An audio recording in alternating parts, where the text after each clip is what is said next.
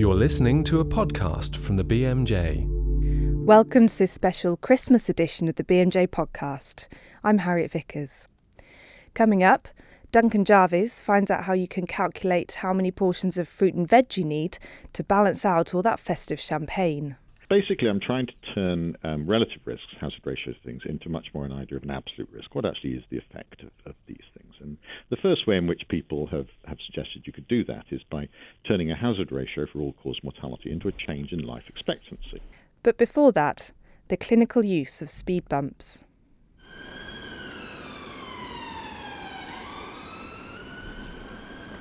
Speed bumps are a common sight outside many A&E departments, such as the basic lumps of concrete leading to the hospital I'm outside in central London.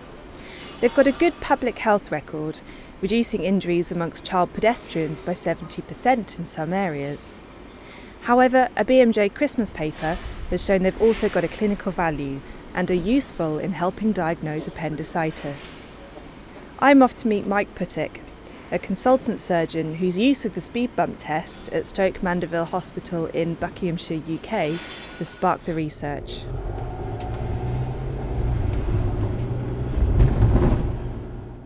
One of the questions we might be interested in from people is whether they get pain on movement.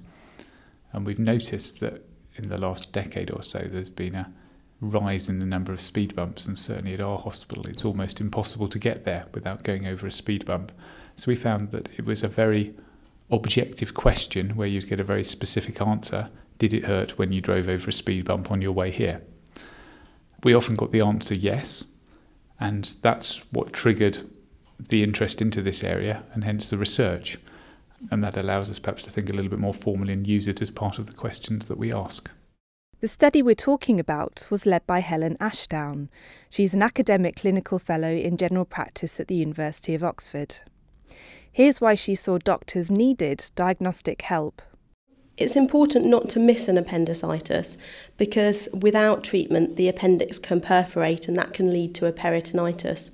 But equally, taking lots of patients to theatre who don't necessarily need that isn't good either, and that's associated with significant morbidity.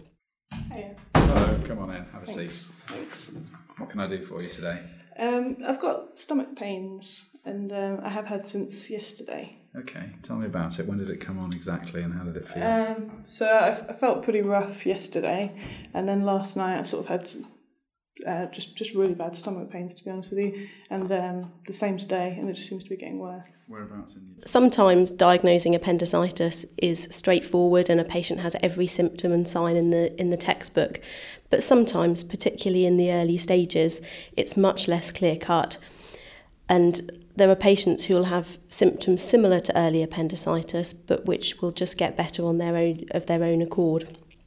In our study, for example, fewer than half of those patients referred to the hospital with possible appendicitis did actually go on to be diagnosed with it. Blood tests and scans can help, but there isn't one definitive test. It can only be confirmed for sure once the appendix has been removed and it's been looked at under the microscope for histology. At the end of the day, the doctor has to make a decision based on all the symptoms, signs and test results and put them together to assess the likelihood of appendicitis. Helen and her co-authors looked at every adult referred to the hospital's on-call surgical team with suspected appendicitis for 6 months. Soon after arrival, they got them to fill in a questionnaire asking if they'd travelled over speed bumps and if they'd had any pain, and then compared these answers to the final diagnosis. About 2/3 of the patients had gone over speed bumps, and of the 64 patients who recalled travelling over them, 34 were diagnosed with appendicitis, 33 of whom said that they'd had more pain. And this gave a very high sensitivity of 97%, which makes this a very good rule-out test. So that is to say, if a patient thinks they've been over speed bumps and doesn't have pain, that makes it much more unlikely that they'll have appendicitis. But in terms of specificity, it didn't do so well. It had a specificity of 30%, which means that if a patient says that they've got pain, it definitely doesn't mean that they do have appendicitis. Lots of patients in our study who had pain on going over bumps went on to have pain that got better of its own accord, or had other diagnoses such as a ruptured ovarian cyst, for example. Can I ask how you got here this afternoon? My friend gave me a lift. I was going to drive, but it hurt so much. Okay.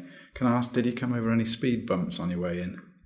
Yeah, I did actually. Yeah, they were agonising. Were they? Did it actually hurt when you went over the speed bumps? Yeah, well, because every time the car, we shouldn't slow down, but every time we went over the speed bumps, the pain just got worse. Okay.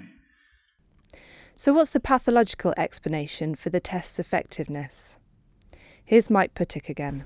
Well, the classic sort of textbook test people used to do was for rebound tenderness. And certainly in my training, that went out of the door because it hurt patients too much. And we're taught percussion tenderness, which is really a clinical sign to try and elicit local peritonism or peritoneal inflammation. It makes sense to me that if you've got some local peritonism and peritoneal inflammation, it will hurt as you jolt over a speed bump. So if you like, this is a symptom that correlates with a clinical sign.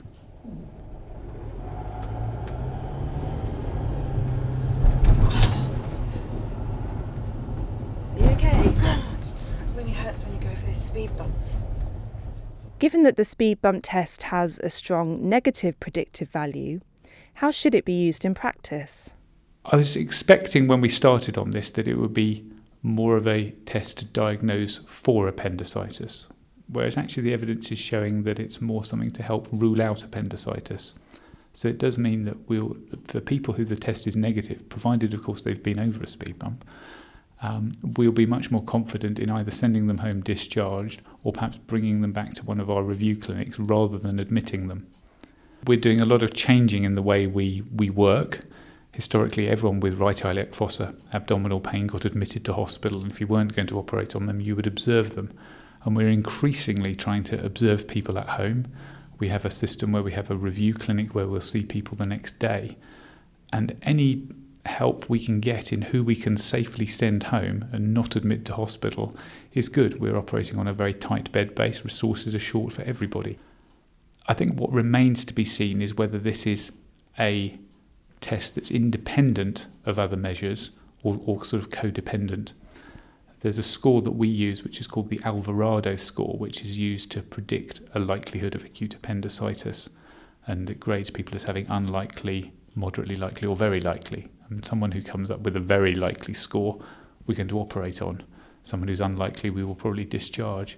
And I think the next work is to see is this a test we can incorporate into that score, or something we can add on or should run in parallel to that score?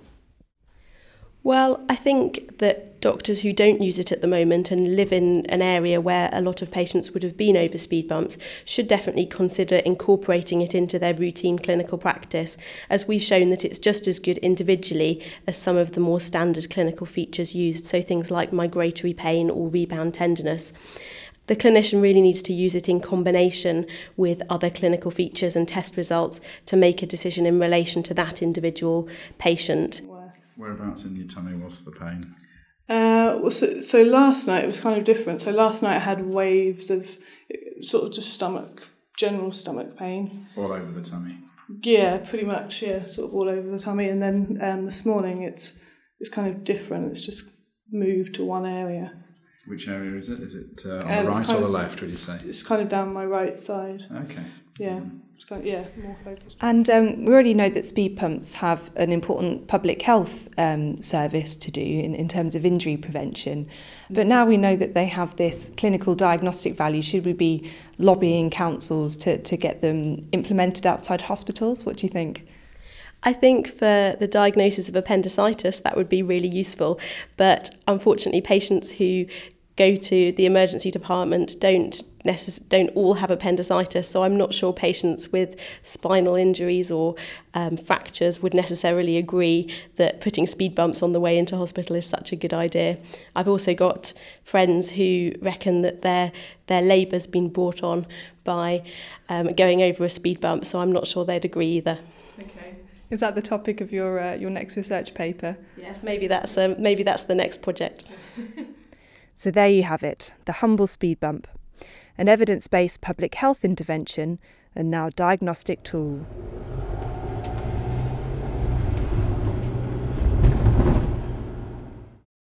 Special thanks there to Tim Holt, Bethany Shinkins and Helen MacDonald for gamely playing our clinician and patients. I can assure you neither Helen nor Bethany actually have appendicitis. Now, we all know there are multiple actions we can take to improve or damage our health. Smoking or drinking too much alcohol, eating fruit and veg, eating red meat, doing half an hour of exercise a day, etc., etc. But it's very difficult to compare these factors, to know if that run round the park made up for those drinks after work. Now, David Spiegelhalter has come up with a way of doing just that. And as we enter the season of indulgence, Duncan Jarvis spoke to him about it. So, David, you're the Winton Professor for the Public Understanding of Risk at the University of Cambridge. What is that? What does that involve? Well, I'm originally a statistician, and I'm actually based in the maths department in Cambridge, for goodness sake. And so I'm really interested in ways of communicating statistics and numbers and uncertainty and risk and everything a lot better. So I get asked by various people to advise on, for example, on the new cancer screening leaflets that are coming out. I've always had an interest in the reporting of, your standard statistical epidemiological paper on risk factors and how they might affect your health. And I've get asked to comment on various news stories that come out, and how these are reported is usually very poor indeed. It's not always the fault of the researchers. It's just that actually the statistical methods that are used tend to produce relative risks, things like odds ratios, hazard ratios, and it's my bread and butter, all that sort of stuff. But they're useless at actually in telling people what the importance of the findings are. I mean, it is something that's hard for the general public and also for, practitioners on a day-to-day basis to actually get a hold of how the relative risk translates into an absolute risk. I mean, it's a problem that goes beyond just daily papers, isn't it? Well, I've worked in medical stats for sort of 35 years or so, and I often get asked, well, why is probability and statistics so unintuitive and difficult? And I just say, well, after all this time, I finally decided it's because it really is unintuitive and difficult. It's really tricky stuff.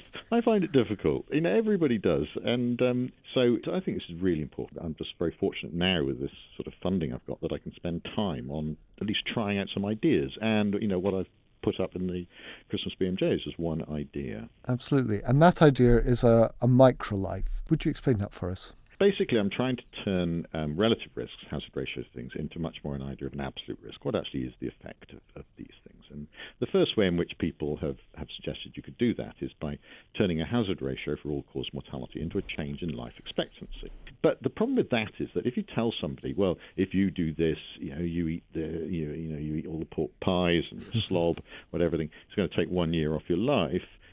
People say, well, so what? I couldn't care less about that. And in the paper, I got this lovely quote from Kingsley Amis that says, I'm not going to give anything up for the sake of another year or so in a geriatric home in Weston-super-Mare. So, and this is deeply unimpressive. It's because of this well-known psychological phenomenon called temporal discounting, that the things that are a long time in the future we don't care about so much. And the idea of another year being old and dribbly isn't very attractive. So. But so all I've done is to say, well, if you lose a year in your life over, say, 40, 50 years of adulthood, that's the equivalent, actually, of losing a week every year, a 50th, or half an hour every day, which is the 50th. Yeah. There's suddenly something that doesn't seem that impressive is half an hour a day. And I use an example, red meat, because of a recent study that suggested, about a hazard ratio of 1.13 for a burger or so per day. Mm-hmm. And so that roughly corresponds to a year off your life if you eat an extra burger a day. But also, you can say it's half an hour off your life every day that you've got this habit. It's equivalent to pro rata over a lifetime habit. Now, that you probably don't, it probably didn't take you that long to eat the burger, and yet you're losing that much your life by doing so. Now that suddenly changes. I've tried this out on audiences so many times, and you can tell just by the way they respond that it's grabbed something. And that's why I wanted to write this up, because I tried it out first on people, and it's got a clear impact in bringing things to an immediacy. And this is quite deliberate. I'm exploiting, the psychological impact of immediacy. In your paper, you have a list of various things: smoking, alcohol, eating red meat that you mentioned, fruit and veg intake, and then you've worked out how many microlives that either cost you or you save a day.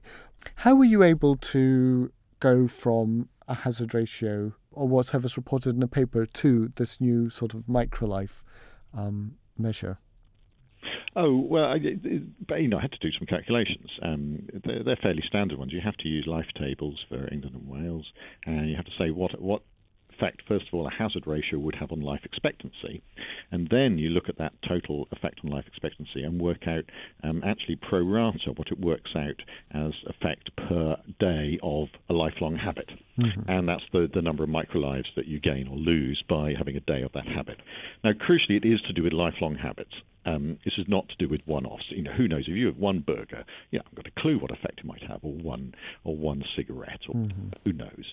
So it's to do with lifelong habits, and of course it's associated. It's only an association, and also it's averaged over many people. You might get run over by a bus. You don't know what will happen to you, and so it's averaged over many lifetimes and many people.